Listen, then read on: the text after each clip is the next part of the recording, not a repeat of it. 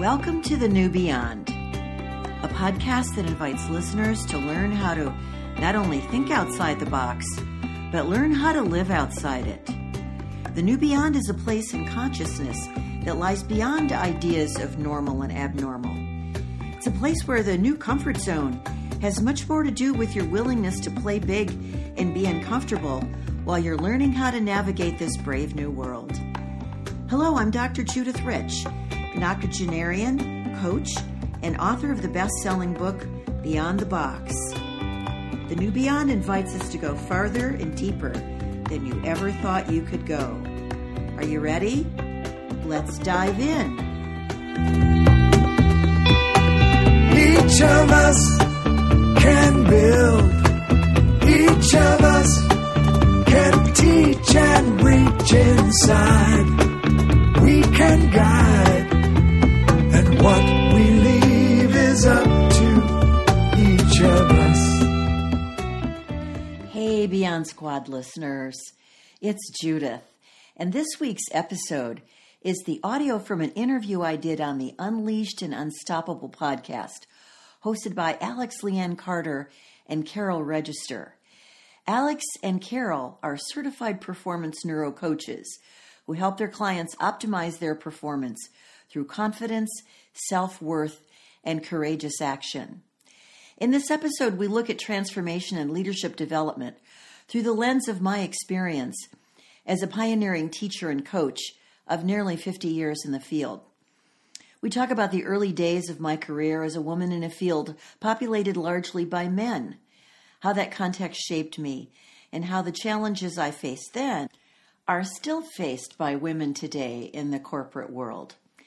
We discuss the kind of mindset and conditioning females are taught throughout their lives and how many of those principles need to be unlearned if a woman is to succeed as a leader in today's world. So join us for this fascinating conversation with deep and profound implication for female leaders today. Let's tune in. Hey, welcome. Today is a very, very special episode. We get to celebrate our 1-year anniversary from when we launched Unleashed and Unstoppable podcast last year. And today we have a very, very, very special guest with us. This is someone I hold very dear to my heart, Judith. She has been part of my leadership journey. She has stood for me. She's helped me realize so many places where I get to go in my breakthrough in leadership, and just overall helped me really step into being a more bold, irresistible, bold leader and understanding the feminine of being a woman and the place and the role that femininity plays in leadership. And so, as we're jumping on today, I actually just came off of being recorded on her podcast where we dove into this a little bit more and looked at different angles of where the masculine shows up in our leadership and where we get to embody more femininity. And so, Judith, it is such an honor for you to be here today, and I'm going to pass it over to Carol. Oh, wow. Thank you, Alex.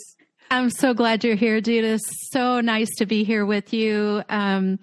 You are such a wonderful human being in the things that you put out into this world, and somebody I really look up to. So I want to share with you Judith's bio. She is a pioneering teacher in the field of transformation and consciousness. She's an accomplished, and let me say accomplished is a mild word, transformational and leadership development trainer with nearly 50 years experience, in training, facilitation, personal and executive coaching, and public speaking. And I tell you, she's done this throughout the U.S., throughout Europe, Russia, Asia, and South America.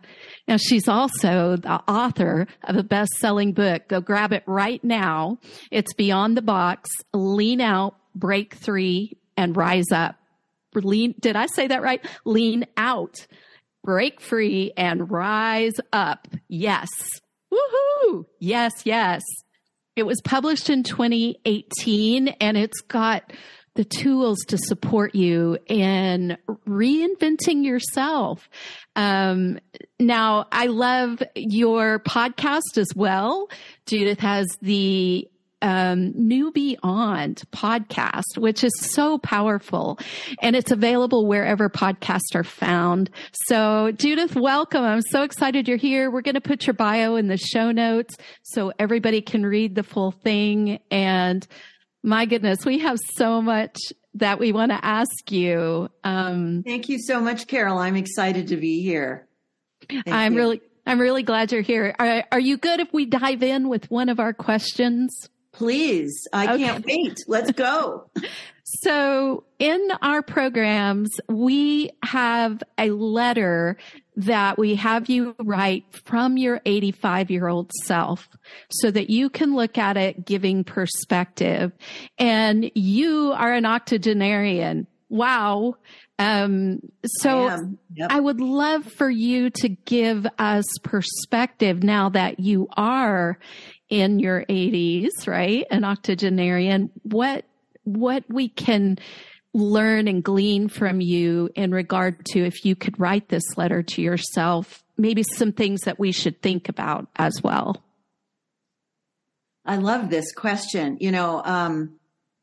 I have been in relationship with my 90-year-old for many years. Wow. I recall maybe when I was about your ages or younger even, this having a sense about my own self at age 90.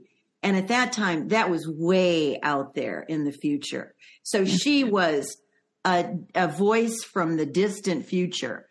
But I was in relationship with her, and I would seek her counsel and seek her comfort and ask her questions.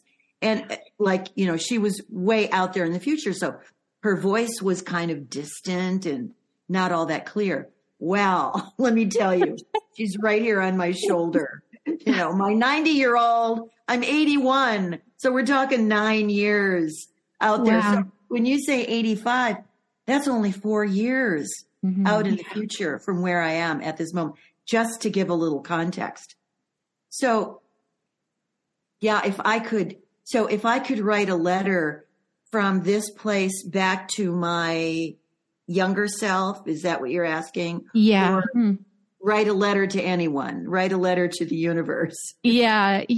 Because when we're looking at the perspective of writing a letter from our 85-year-old self, it's taking us out of the short term, right? It's really bringing us into the life that we're building while we're in the present now. And so that's kind of where I'm asking the question from. Would you agree, Alex? Well, and it was interesting because I was thinking, I'm like, it's something, and its activity was something that I did a couple weeks ago in my thesis workshop, and I switched it because oftentimes we're like in our present day writing the letter to our 85-year-old self. And on that particular day, I swapped it. I said, what if we actually went forward to 85 and then wrote it to our present day self? And so then as Carol and I were chatting, I'm like, I'm really curious from Judith's perspective because she's almost there. Like she's actually in the moment. And a lot of times we're in our moments and we're really looking, as you said, like from this distant perspective, whereas like you're there, and just so curious from someone who is there. Like, what would you say or share for our listeners? All right, here's the dish. Here's the dish, listeners. It's all going to turn out. And it's going to turn out better than you ever thought it would. Wow. And it's going to, you are the central player in this movie called your life. You're the star actress. And so you get to assume that place, not from a place of ego, but from a humble, heart-centered, compassionate, loving being. And so this is me talking to my younger self. You didn't always know this about yourself. You didn't always feel this about yourself. There were many times in your life, many instances in your life when you felt like nobody was really there for you and like you didn't fit and you didn't belong. And it's like you didn't even belong in your family, like you were invisible. And I want you to know, little one, that all of that is going to feed who you become.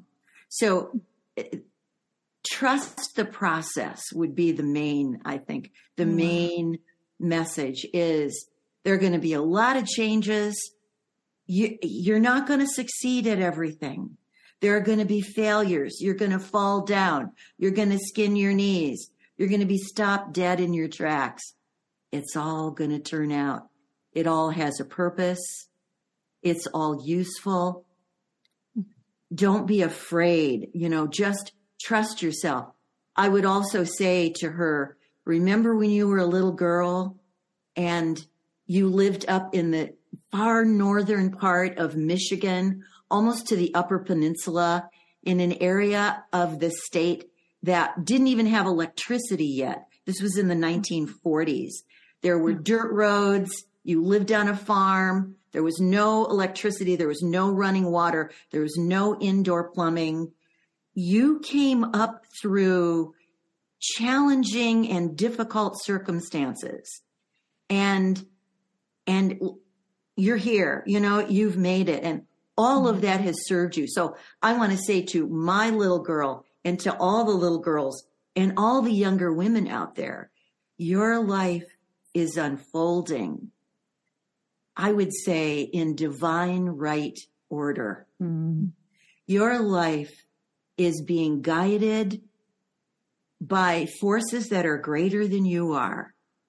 Now, some people might interpret that as God or religion, or it doesn't matter. I don't put a label on it. I just believe that there are greater forces at work in our lives that we can't see, but are always present for us, with us, guiding us, supporting us. We can call them angels. We can call them God, whatever we want to call them, that we are surrounded always by love. Why? Because who we are is love. It's who we are. It's not out there somewhere. So that would be like from my 85-year-old self, I would say that trust that love is who you are. And that's kind of a Hallmark card sounding euphemism. What does that really mean? But the older I have become, the more I see that all there really is and all that really matters is love. It all comes down to that. And that it's who I am. It's who you are. It's who we all are. That we are the love we spend a lifetime looking out there for. That we think somebody else is going to bring to us. No, that's not going to happen. No one or nothing is going to love you in the way that only you can love you.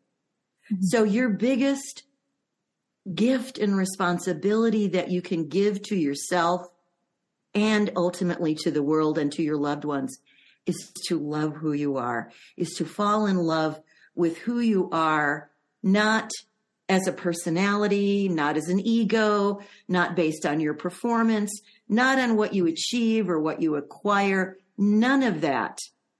It's all an inside game.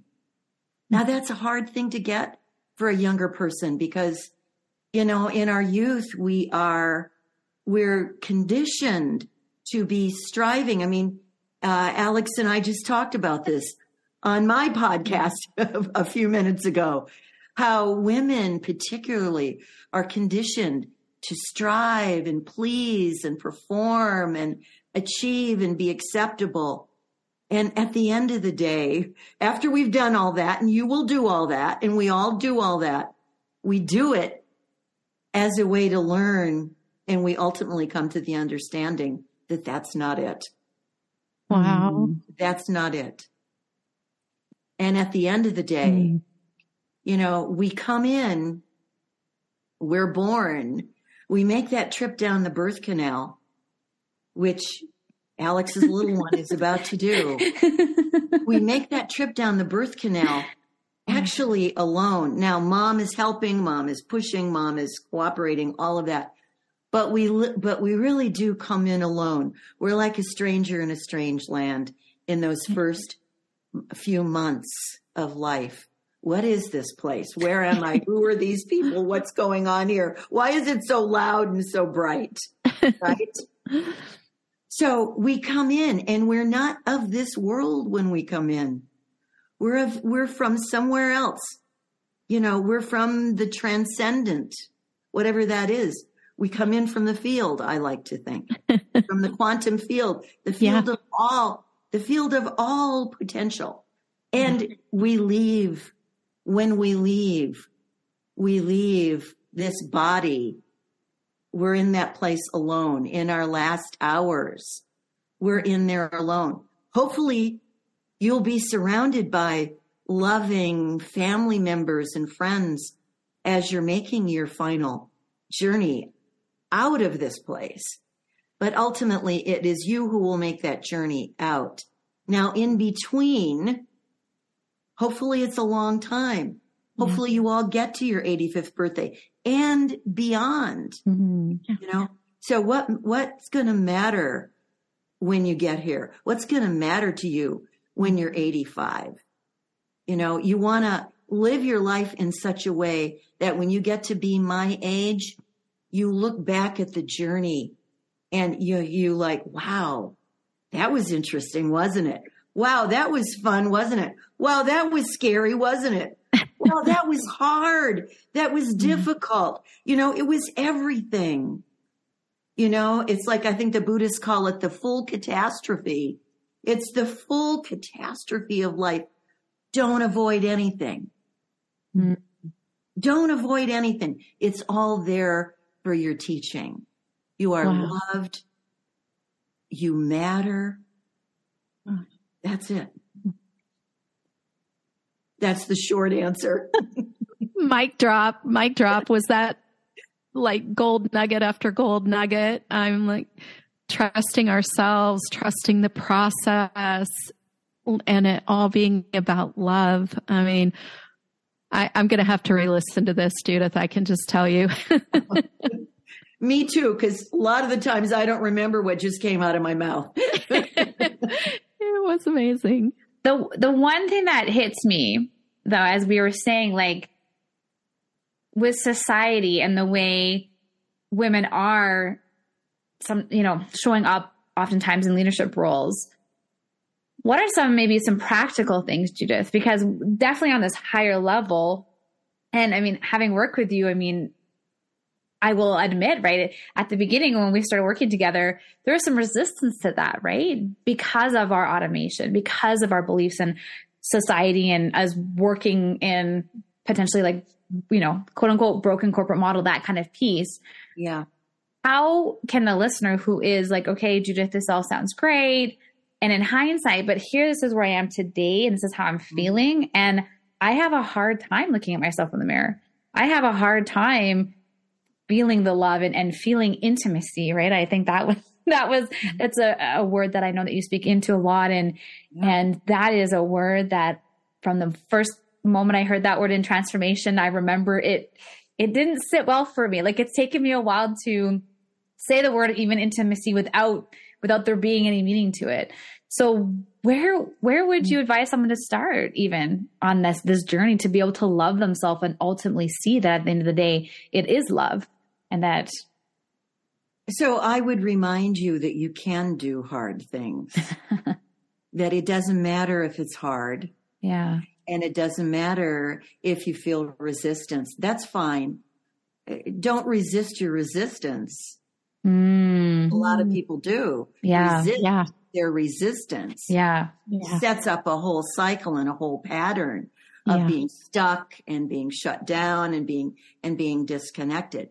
But I would say move into those places, like a little reminder in your brain that when you feel resistance, interpret that as an invitation to lean in rather than pull back.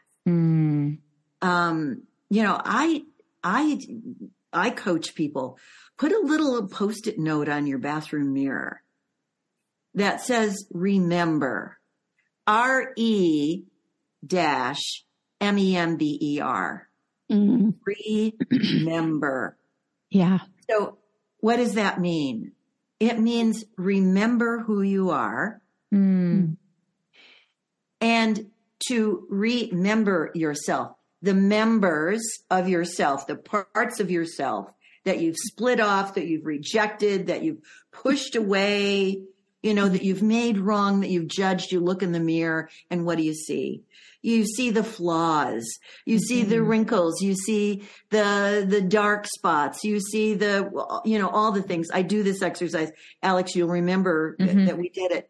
Yeah. And what do people see is they see their flaws, because we're just conditioned to look that way. Look and, put that sign up on the mirror and then remember who's in there. To member again, to bring together again the members of who you are, to come into wholeness. So to practice doing it over and over. Remember, Alex, I had you do it for like a week. Every day for a week. Go stand in front of the mirror in silence and just connect and be with yourself. And just notice. So all the conversations are going to come up. All the judgments are going to come up. All the criticism. I still have it. It's all going to come up. Just notice it. You don't have to believe it. That would be another thing. Don't believe everything you think. Don't believe everything you think. Because sometimes the mind is not the best neighborhood to be in. No. It can be a really tricky neighborhood. And so listen to your heart. Your heart knows. So to drop down into, when you notice yourself, from a practical tip. And of course, the key is, it's one thing to have the intellectual understanding about, well, this would be a good idea to do. And then it's another thing to actually have the awareness in the moment to do it. That's why I think a hack, to use that term, a neurohack, would be to put that little Post-it note up that says, remember. I tell people, put it on the visor of your car, put it on your bathroom mirror, put it on your computer screen. A little memory jog. Remember. Ooh, what does that mean again? Oh, remember who I am. Well, who am I, by the way? So that's part of the work from my older self to the younger ones out there. Your job is to know who you are. Your job is to do the work. And it is work. And it is a lifetime of work. It is work I am still engaged in. And if you're really, really smart, you'll be on that journey for the rest of your life. If you're really, really smart, you will not come to a place where you think you're done, or you think you know it all, or you think, you're baked and cooked. No. That's only an indication. If you ever get there, let that be a signal to you. Not so much. You're really off track here. But to stay in the humility of not knowing, of knowing that you don't know. Knowing that you don't know. Knowing that you don't know. Knowing that there's more that you don't know than that you do know. And to be in that place of beginner's mind, lifelong learning, long life learning, curiosity. Stay curious. I mean, I have recently come to the awareness that curiosity is one of our greatest superpowers. And as an 81-year-old, staying curious at this stage of the game, for someone who's been on the planet 81 years, the tendency is to think, you've been there, done that, seen it, heard it, know it. There's nothing new, and so life becomes ho-hum. We tend to disconnect and numb out because we think we know it. No, you don't. You don't. There's so much more that you don't know. So, one thing I say to people in trainings, I've been doing this work for almost 50 years. I don't know very much. I don't know very much. And particularly when people come in to do transformational work, and maybe they did a workshop or they did a training or they went to a retreat or they did a weekend or something, and they'll come in and they'll say, oh yeah, I know this. I've already done this. And I think, good luck, because you barely scratched the surface. I have barely scratched the surface. Mm-hmm. Yeah. And that keeps me curious. That keeps me passionate and creative and interested to know what's in that threshold from 85 and beyond. What's beyond? What's the new beyond? Hence my podcast, The New Beyond, is that place in consciousness that lies beyond everything we see or know right now. It has no reference to what already is. Wow. That gives me chills, Judith. I mean, and listener, we speak on these things, and here she is coming with her wisdom and reinforcing and empowering you.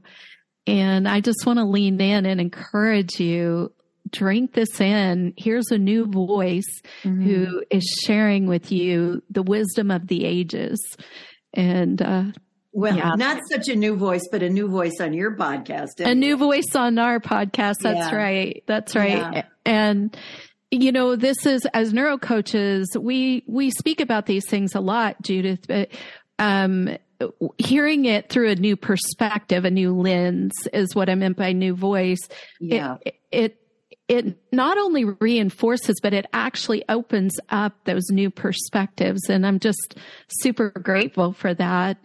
And within our trusting the process, within our trusting ourselves, within our keeping an open mind of curiosity and learning, which curiosity defeats judgment, right? Oh, yeah. And being in this process, this beautiful process of life, what would you tell us to practice along with remembering? I love that. I know you do too, Alex. What would you tell us to practice in terms of being leaders? Interesting that Alex and I had a little conversation about being a boss versus being a leader. And Alex was sharing about her way of being in the corporate world or in the educational setting was coming from a place of that she was in control and that she knew everything. At least she felt she did. And I commented, well, you weren't really being a leader, you were being a boss. And so being a leader is not about controlling and having the answers. It's really about being intimate with the people that you're leading, being in relationship, which is a very feminine way of leading, right? So it's connected and relatedness and being curious. Seeing that your job as a leader is to support people to bring forth their best selves. And so how does that happen? How can you be a catalyst to support people connecting with, getting into, leaning into, owning, empowering themselves to bring forth their own greatness, to even see themselves in that light. So I think as a leader, it's not about having answers. You can't ever have anyone else's answers, but it's really about allow your curiosity to guide you into the kind of questions that would evoke the learning happening over there in the other, in the people that you're working with. They know their answers. They don't know they know them. Yeah. Right. The empowerment piece. Yeah. So when I work with someone and I'll ask a question and if their response is, I don't know, I'll follow that up with, would you like to know? Yes. Okay, good. Great. So what if you did know? If you knew, what would the answer be? If you knew. And there's always a place in people where they know. There's always that place. And we pretend not to know what we know. Sometimes knowing what we know there's a price, there's a cost to know those things. We would prefer those inconvenient truths. We'd prefer not to know, you know. So I think my role as a leader, our roles as leaders, is to be a catalyst for people, to be like the grain of sand in the oyster that causes the oyster, that creates enough irritation. You see that grain of sand? The reason the oyster produces the pearl is because the grain of sand is an irritant. And as a coach, you ask the kind of questions that provokes someone. And I say you do it with love. You do. And so they know, when they know they're safe and they know that you're coming from love and they're not threatened. So it's not about threatening anything, but coming from a place of love and interruption. There's that word, interruption. So that's what I mean by being that loving interruption that is a kind of irritant that causes the person to secrete the pearl, which to me represents the genius, the greatness, the gem, right? We are the gem. To bring forth that gem requires some kind of interruption, because left to our own devices, people are naturally thrown to comfort. We're thrown to safety. We're thrown to predictability. We don't want to be interrupted. You know, the alarm goes off in the morning and what do? We hit the snooze button. And so people have hit the snooze button in their life, on their lives, all of their lives. Yeah. And so, you know, when they encounter someone who cares enough about them, I mean, you wouldn't be doing this work with someone if you didn't care about them in the first place. Yeah. So when you're coming from that place of being a loving, caring interruption, and you can actually announce that, you know, as a leader, you can communicate that, you know, here's where I'm coming from. Yeah. Here's where I'm seeing from a place that you can't see. You know, it's like the people that you're leading, your job as a coach or a leader is you got the whole field of play in your perspective. You see all the players, you see the movement, you see how the plays are progressing. You see where the plays are breaking down. You see where the players are breaking down, and they can't see it because they're in the action and, you know, they've got their blinders on. But as a leader, your job is to hold the space for all of it and to be able to be an interruption and provide guidance and illuminate a path to make a shift. Does that make sense? That's so powerful for me, Alex, Lianne, working in the corporate. I'm working with entrepreneurs, coaches, and celebrities. And what resonates is the catalyst, because I think of a catalyst as like a flame. So it being that flame is really what's sparking them to come to life. And, you know, being the irritant, right? I hadn't thought about it through that lens. And that one feels, holding that kind of tension feels more uncomfortable in the way that I coach. And so this is really powerful. That requires that you get yourself out of the way. You know, if you're going to be if you're going to work at that level with people, it means you get your own approval needs out of the way. You get your acceptance needs out of the way. You get your personality out of the way, your ego out of the way. And it's a pure, you know, it's a pure telling the difficult service. truth. Yeah. Well, and Judith, as you're speaking there, because I know it's something that you also spoke to a lot working with us is being neutral. Because I think that, having worked with a lot of leaders, is, and even just as you're speaking, shifting into that neutrality, right? Being unattached. And I speak in, because I know this is something I was very guilty about, right? Like letting it mean something about me and my leadership. But what you're saying is it's letting go of all of that, letting go of the ego, and really about being and standing for the person that you're with, the team that you're leading, who you're, the impact that you're creating, and yeah, I guess it's the being. Is there anything else you could speak into that for those leaders that do have a hard time because, they want to be liked, they want to be loved, they want to be accepted, they want to be perceived, and they want to be seen, as this, I guess, the opposite of a bold leader, and essentially, and how to be able to step into that, be that powerful leader, be that bold leader, stand for the transformation, and not make it mean something about them because of what they're standing for. Well, this is not an overnight process. This is not you go to a workshop, you go to a weekend workshop, and you learn these principles, and you got it, and now you're totally that kind of a leader. This is a journey. Mm-hmm. I didn't get here.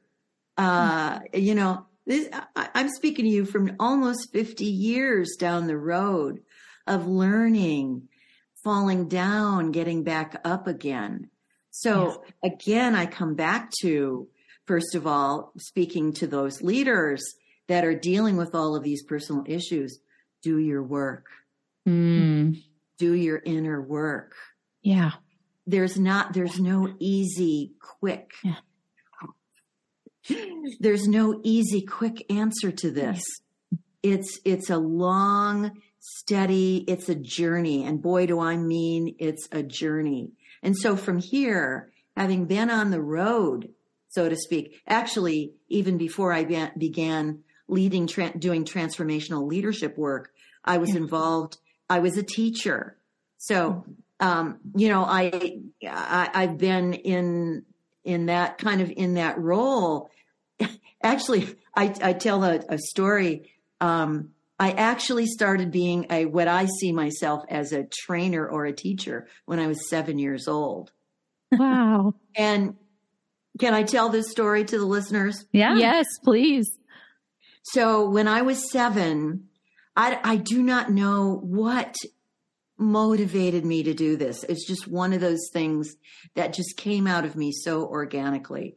But I would clean out my parents' garage, clear out all the space and clean it all up.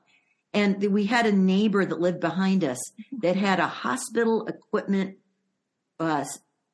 supply rental company. They rented hospital beds and folding chairs and things like that. And they had these, now we're talking the 1940s, late 40s. They had these old wooden folding chairs, that you guys probably never even saw them, but I would go over there. And they had a daughter, a young girl. I would invite her to come over. And, oh, by the way, could I borrow a few chairs? So they would literally put chairs on a dolly and bring them over to my parents' garage. This was enrollment. And then I would set them up in rows. Yeah. And I would invite the kids of the neighborhood to come over. Mm-hmm. And they would. And I would stand in front of them. I'm 7. And I would invite them to share. And they would share about kid stuff. They would share about, vacations and scouting and dancing lessons and whatever kids were doing. Uh-huh. From that early age, I had this curiosity about people. I had a curiosity about wanting to know what made people tick and what were they up to and all of that. And I didn't even remember that or connect that dot until I had a dream many, many, many years later. And I realized, this is who I've been all along. Yeah. So I would say, look back to your childhood, to those things that you did that were pure joy, that nobody told you or nobody asked you. They just flowed out of you like water, that you loved. What were you drawn to as a child? That's probably a pretty good clue about where your zone of genius lies. Wow. Yeah. So I don't know if that answered your question, but yeah, I mean, I think it's so interesting that was a marker for you and your brain can see that as evidence. We talk a lot about that, finding evidence for your success. And that was a piece of evidence saying, hey, I have this innate ability, a gift that can be unwrapped and used. And I love this. Well, I also shared a story yesterday, I think it was. I was speaking on a summit. And one of the stories I shared was in 4th grade, my teacher would leave the room to go use the restroom. And she would always ask me to be in charge. Did I share that with you, Alex? We talked about it on your podcast as well. Okay. Yeah. She would always ask me to be I'm in 4th grade. So that's my granddaughter's in 4th grade. She's 10. So I'm 10 years old and my teacher is asking me to be in charge of the room while she left. I didn't know what that meant. I didn't know what I was supposed to be doing. Like, is there something I'm supposed to do while she's out of the room with the rest of the room? I didn't know. So I didn't do anything. But I look back to that, and that teacher saw something in me that I didn't yet see in me. I didn't yet know about myself. There was some demonstration of some quality that she felt she was going to put me in charge. And you said something there, Dude. Like I didn't know what to do, but what my mind went to was your being. And I think that's what gets disconnected a lot of times with leaders is when we are showing up as leaders, we often are focusing on the things that we're doing.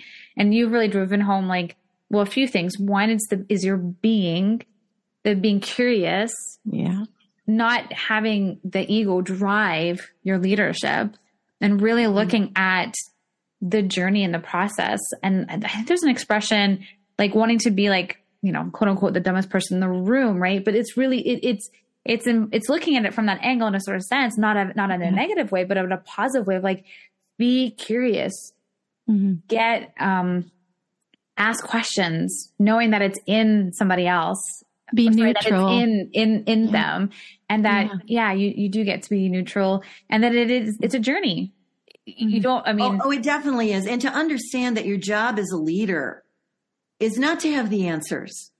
Yeah. It's not your job to have the answers. So understand your role as a leader. It's not about controlling or having the answers, but it's about utilizing the human potential of the people that you're working with.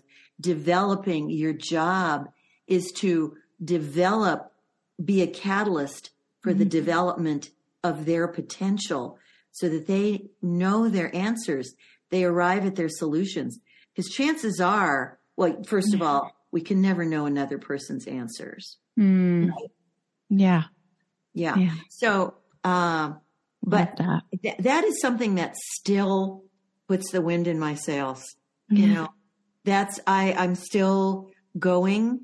I still at 81, I still feel like, I'm inspired by Einstein, who said, I know nothing. Mm-hmm. Yeah. He said, I know nothing. In terms of the realm of knowledge and all there is to know, I know nothing. And even now what we're finding out in quantum physics is not all of Einstein's science is in line with that. We're going beyond that. I love that.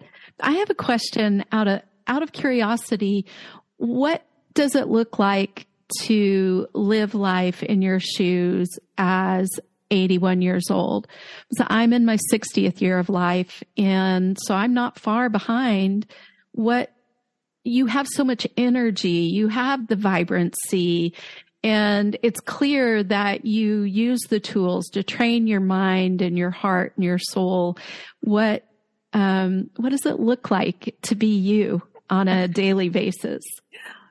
Well, first of all, it looks like you often wake up at 3:30 in the morning. 3:30 to 5:30 is my wake up time. Often, it's just not unusual. Now, I'm usually asleep by 9-ish. So it's just the cycle that I'm in. So I love those dark, early morning, quiet hours. It feels like a magical time. Yeah. Now, what I do in those dark, magical hours, and I have kind of a routine, a morning. Here's one that will surprise you. Okay. I love spelling bee. Do you know spelling bee? I love so here's a way that I keep the neurons in my brain firing and sharp. Is I play spelling bee every morning at 4:00 in the morning. I love that. It's a game on the New York Times. It's a word game, and I love words. I'm a wordsmith. I'm a writer. I love words. And so it's a game that looks like a little daisy petal with a letter in the center and then a letter in 6 petals all the way around the outside. Wow. And you are to come up with as many words as you can. Every word has to have the letter in the center. Wow. And then there are one or more pangrams, which utilizes all of the letters. And so I love doing spelling bee in the wee hours of the morning. It's like I'm a kid going to the Christmas tree. I mean, I can feel the dopamine. I can feel the neurons firing and the dopamine firing. Yeah. But I'm telling you, it really sharpens my mind. It's just like bam, bam, bam, bam. Oh, look at this word. You look at it and at first I see nothing. I just see a bunch of random letters. Yeah. And then the patterns start to emerge. Mm-hmm. And then when I get when the pangram jumps out at me, or I could be out taking my morning walk, which is another part of what it looks like to be me, 3 to 5 miles, like most days. Out there on the walk, and bam, a word comes to me from spelling bee. I wasn't thinking about it. The pangram, I say, comes in from the field. The pangram comes in from the field, and boom, there it is. I'll go back home and put it in. So I have 3 word games I play. Spelling bee, Wordle. You guys know about Wordle? I've heard of it. And Phrasal. And Phrasal. It's kind of a relative of Wordle. And they're all word games, and they really, it's that neurohacking that keeping the brain sharp. And I really do feel it. So and then it looks like, so now I sink into, so now it's like maybe 7:30 or, 7:00 in the morning. Now I want to do my morning read. I get my Mark Nepo. I read my morning read of, meditation with Mark Nepo. I saw that in your Facebook group. I was like, okay, I'm going to have to pull this one up. I'm really curious. You want to talk about gold. Oh my goodness. This is a book of gold. It's short daily reads with a brief meditation at the end. And so I do my Mark Nepo read. And then I'm also reading A Course of Love, which is, do you know about the Course of Love? I don't, is it something in line with the Course of Miracles? Yes. It calls itself the continuation of the Course of Miracles. Okay. It's about 700 and some pages. It's like I remember you showing the book to us. Yeah. Yeah. So I read a daily treatise from the Course of Love, and this is deep, spiritual, juicy. This is really good stuff. It really, it just connects me on so many levels. Teachings. That's channeled work like the Course in Miracles is. So I read that, and then some other read. Right now I'm reading Rabbi Zalman Schachter Shalomi's book called From Aging to Saging. And I am developing a course, which I'm going to be launching shortly after this podcast airs. Oh, yay! Yes, I am developing a new course.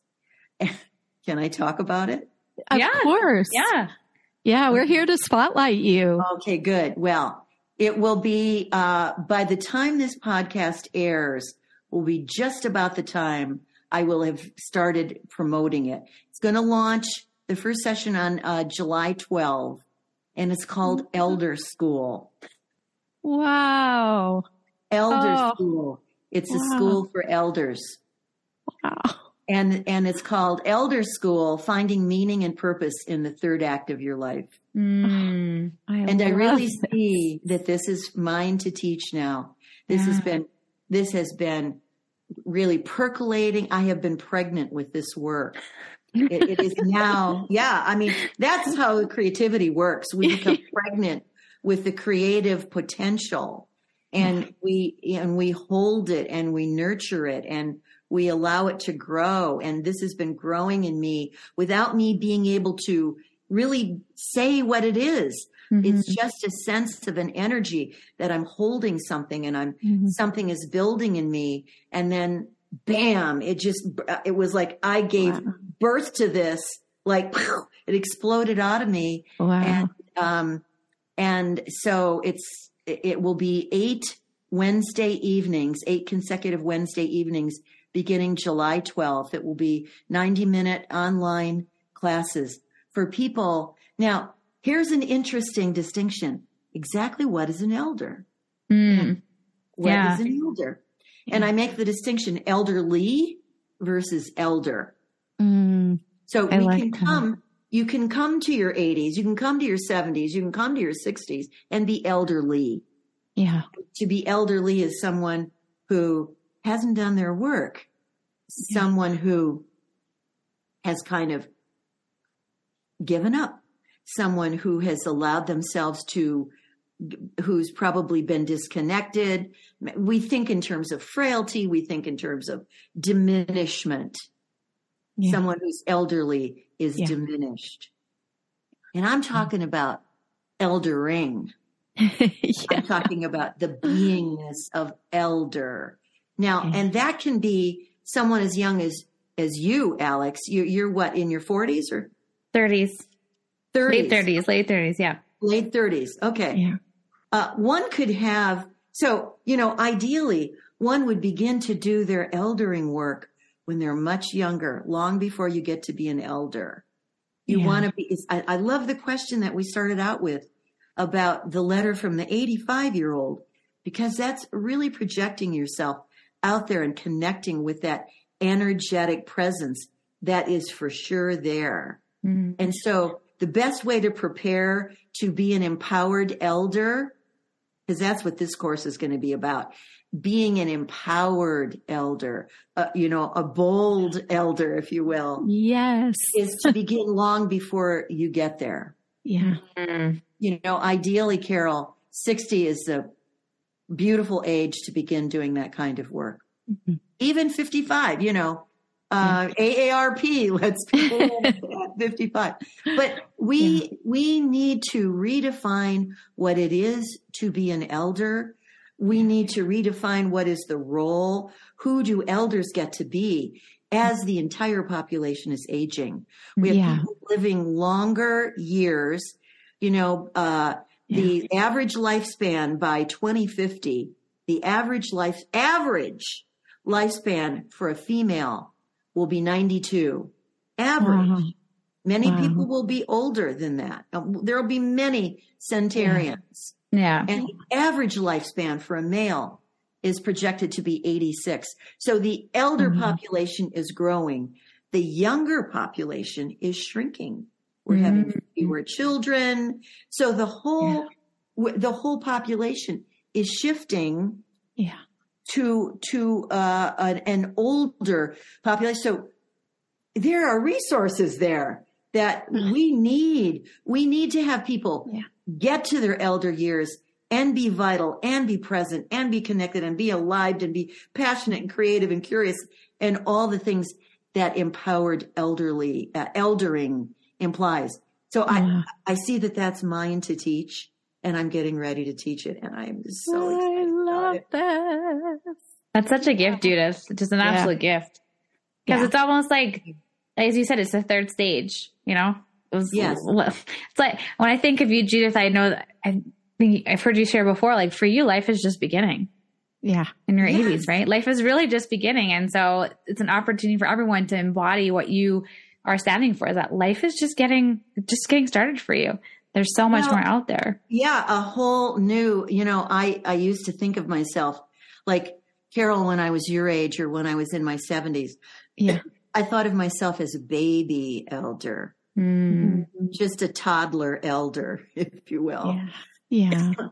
Now that I'm in my 80s, when on my 80th birthday, when I turned 80, I really saw I'm standing in a portal, and beyond that portal is my 80s and beyond. Mm. And it's all new territory. I've never been there before. I don't know what it is. I'm curious. It's going to be an adventure. I'm going, here I go. Who do I get to be in this new land, in this new territory called elderhood? Elderhood. So, it's what I've done all my life is to teach what I am currently learning. So I'm going to be in elder school along with everyone else. And the name, I kind of struggled with what to call it. It's really about. I love it. Do you? Oh, good. Yeah. Oh, yeah. I thought about calling it Becoming an Empowered Elder, and it really is about all of that. But I thought, you know what? I started. Are you ready for this? I began as a kindergarten teacher. Wow. My first teaching assignment was teaching kindergarten. Wow. Now at the other end of the road, it's teaching elderhood. Yeah. Yeah. Wow. Empowering elders. And there's maybe a lot of correlations between teaching kindergartners when I think about in an empowered sense, simplicity, clarity, being childlike in an empowered sense, setting the ego aside. So there's a lot of, positive cross teaching there. Yeah, that's a really good point, because it is a kind of return to the awe and the wonder. You think about a child like Abby. Abby is still discovering the world. Alex's 2.5-year-old daughter. Everything is still very new to a 2.5-year-old. Yeah. So everything is filled with awe and wonder. And when one becomes an elder and we're entering that new territory of elderhood, it's all over again. Yeah. It's the awe and the wonder of the newness and discovering what is life like here on this territory. Yeah. So if I enter that territory with a sense of adventure and anticipation, awe and wonder, I'm going to be empowered to be connected and present and still, I think it's about leaving a legacy. I think it's about mentoring the younger generations. I think it's about giving and contributing, wisdom. It's about sharing of wisdom. And so I think that's the work that I'm being called to do. I love that. Judith, you just said something there that really landed with me.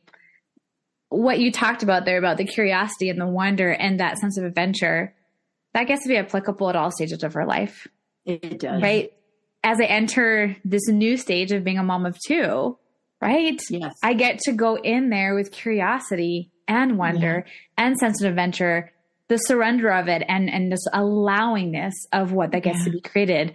And even, I think of putting the hat on as the corporate leader, as you walk into the room to have a conversation, when you encounter somebody like our entrepreneur listeners, our coaches, at any stage, at any moment, even when you're about to go have a conversation, with your loved one, just by walking in with that, from that place of being, that curiosity piece, it's being detached from the agenda, right? It's really just being open to, and it comes back. I feel like this word curiosity is a really great word to really sum up a lot of what you shared today, Judith. Yeah.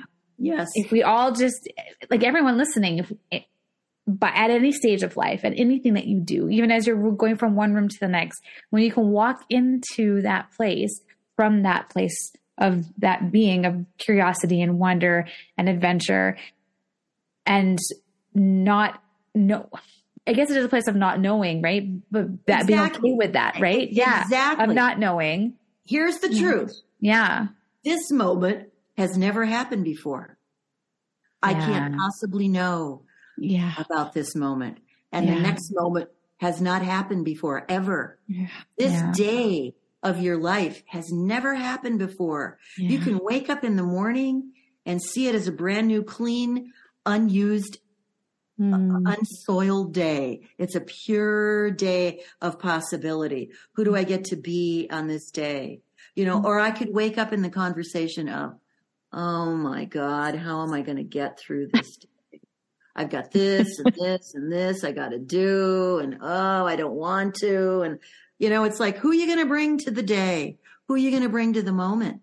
Yeah. You're going to bring the one that's filled with curiosity and wonder. That's who I want to be in the moment. Yeah. That's who I really choose to be. Yeah. In the moment. And I don't always succeed. I mean, let me be very clear. Yeah. Let me be really straight with listeners. I fall off the horse just as much as anybody else. Yeah. And maybe I've just had a little bit more practice getting back on. Yeah. And I can get back on maybe a little quicker. That's it. Yeah. And, you know, honestly, this is where we lean in too with the neuroscience, where the brain resistance is going to happen because the way our brains operate, the way they're wired and they function. But as we do the work that you're encouraging us to do and that you do, we also literally change the structure and the function of our brains. And we can see this in the gratitude research because we have millions of miles of neural networks. So we're talking about something called synaptic pruning, where you're removing an old limiting belief and you're replacing it with a success belief or a truth about you and who you are. And when that happens, there are millions of miles of those neural networks. So, you know, you can, when you know that information, you can be like, what difference is the work that I'm doing making? But it's making a difference in literally how your brain operates, the structure and function of your brain. It's making a difference energetically in the world. And so everything you're saying just lights my heart on fire. Oh, good. That's a powerful vision or visual that you just shared, Carol. Thank you. Millions of miles of neural networks. Wow. Yeah. That's powerful. The work is worth it. It is definitely worth it. Well, and that's what you were saying earlier, Judith, right? Like do the work, right? And that's what's powerful when we do look at like neurohacking. It is being able to help you have the tools to be able to neutralize and erase what is no longer serving you and really look at, what you have this life and embodying that curiosity and changing the story, right? You operate up until this point and you have the power to choose how you want to change the story, be in the moment and how you want to. Yeah, because it's always it's the being, right? The being piece of choosing that blank slate and looking at it from that place of curiosity. So Judith, I want to thank you so much for being here today. I mean, there's so much wisdom that you shared and just embodying the process and acknowledging like it isn't an overnight thing as much as we sometimes want things to have been happened yesterday. And just as we enter and look at things from a different perspective and a different angle, that's how we get to be neutral. That's how we get to be these really powerful, impactful leaders, because it is about standing from that place of curiosity and seeing what you can create and embody that right the way through your whole journey, your whole life. So thank you for driving that home. Oh, and leaning into the honesty and the brain resistance that comes up, like saying, you know, you get up with those days, you know, like we all do. So. Yeah. I mean, it's called being human, right? Right. There's nothing unhuman about, you know, we still have our humanity when we're 80 and when we're in our 80s. In fact, it shows up in some really interesting and sometimes quirky ways as well. And that's all, you know, as Ram Dass would say, who's another one of my reads I love. It's all grist for the mill. And to understand that everything that happens in life is grist for the mill. You throw it in the pot, you light the fire, you stir it, you know, you render it. It's like Merlin the wizard, you know, who turned, you know, the myth of Merlin who turned lead into gold. That's the alchemical process that human beings, you might call that neurohacking, that human beings can metabolize their faults, that we can take our weaknesses, we can take our least desirable qualities. I did a podcast just recently on learning to love the unlovable, which is taking those least lovable qualities and bringing them into the fire of your love, of the inner furnace of your love, and transforming those qualities from pesky, annoying things that irritate you and all of that. With love transforms everything. Love is the ultimate transforming agent.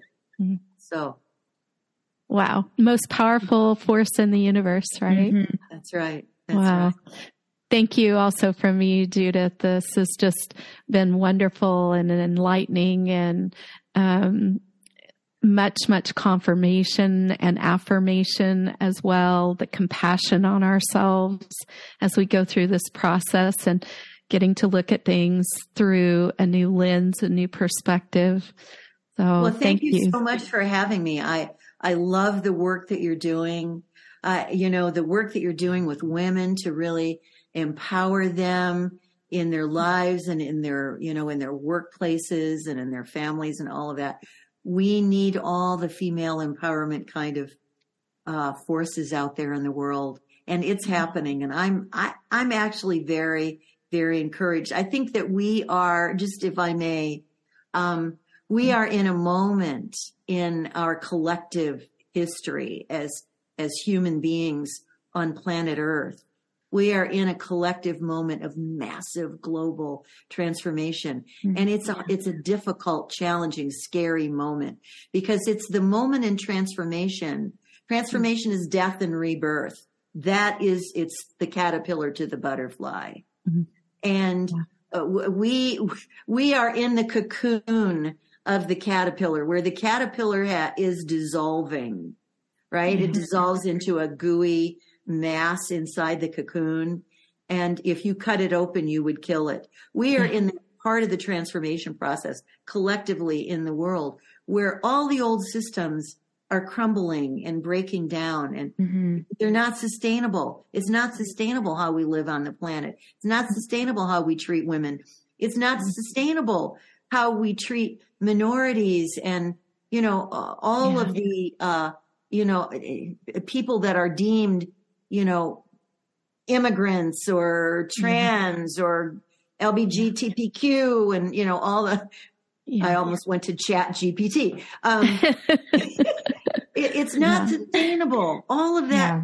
Yeah, it is in the process of being transformed. And while we are currently in that moment where it's breaking down, and it's scary because it looks like we're going to lose the whole thing.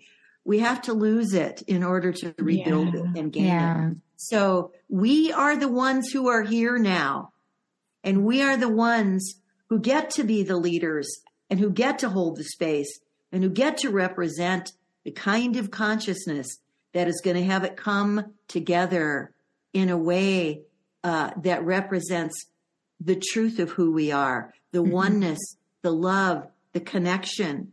It has to transform to that. And that will it's on our watch. I probably won't live to see the end result.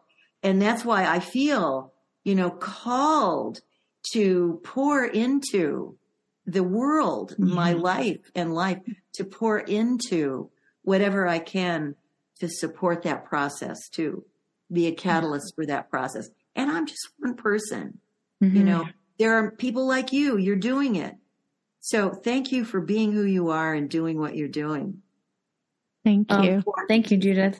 Thank you, Judith. Well, we're grateful for your mentorship and your guidance and being that catalyst for us that have had an opportunity to work with you and be mentored by you. And as then we become that next generation to stand for and be the catalyst for the next. So it's that positive ripple effect, right? And as you're talking, Judith, I was thinking about my daughters. When I found out I was having a second daughter, that's what really hit me, right? And really empowering that next generation of leaders and standing for and just being that positive ripple effect down from generation to generation. So thank you, Judith. Yes.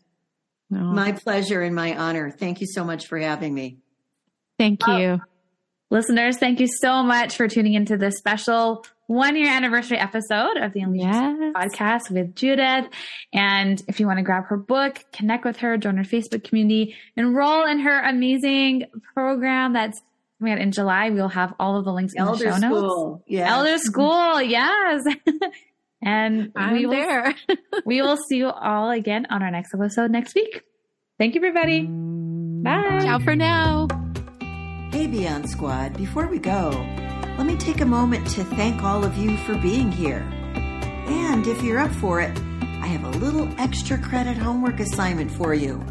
Please take a moment to go over to Apple and leave a review. You can actually say some nice words or give us 5 stars on Spotify or wherever you listen to your podcasts. It really does make a difference, and I would be so appreciative. Meanwhile, we'll see you next time here in the New Beyond. It's not up to someone else. The hope you have is hope that you can trust. The truth is that the future is up to each of us. Each of us can build. Each of us can teach and reach inside.